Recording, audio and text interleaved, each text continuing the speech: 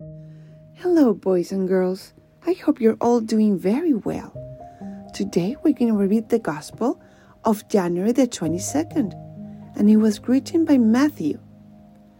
When Jesus heard that John had been arrested, he withdrew to Galilee.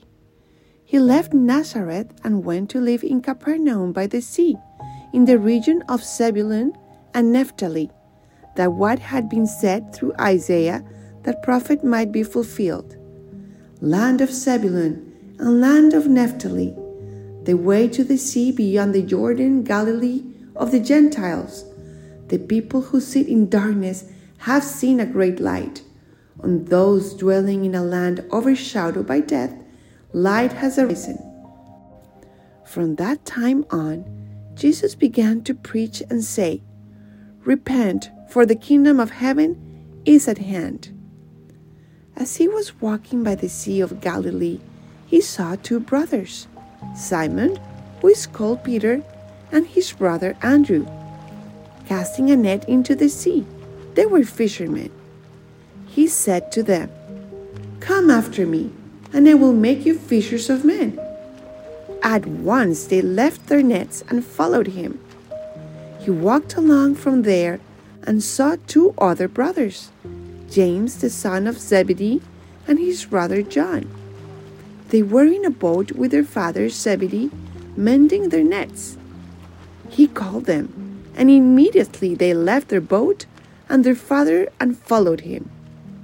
He went around all of Galilee, teaching in their synagogues, proclaiming the gospel of the kingdom, and curing every disease and illness among the people. The Gospel of the Lord. Thanks to you, Lord Jesus Christ. Holy Spirit, please come and teach us what you want us to learn with this Gospel. Boys and girls, did you listen how Jesus called each one of his disciples when they were fishermen by their own name? He said, "Come, Peter.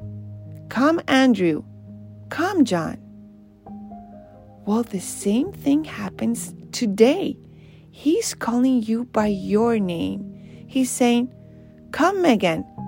Come, Cameron. Come, Guadalupe. Come, John Paul." He knows your name. He knows you. And he has a special, unique, and great mission for you to accomplish with your life every day. But how can we get to know this mission?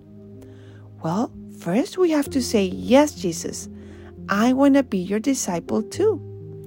And then each day in prayer we have to ask, "Jesus, show me today, who do you want me to love? How can I accomplish my mission today?"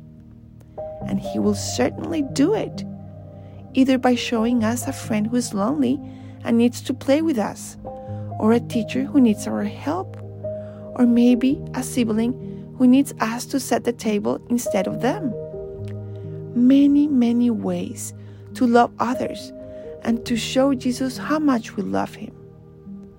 So boys and girls, let's say yes to Jesus because he has called us by our name. And each day in prayer, ask him how can we serve and love him better. And that way we will live joyful lives. Thank you so much, boys and girls, for listening, and congratulations for being chosen by Jesus to serve him. Okay, hear you next time.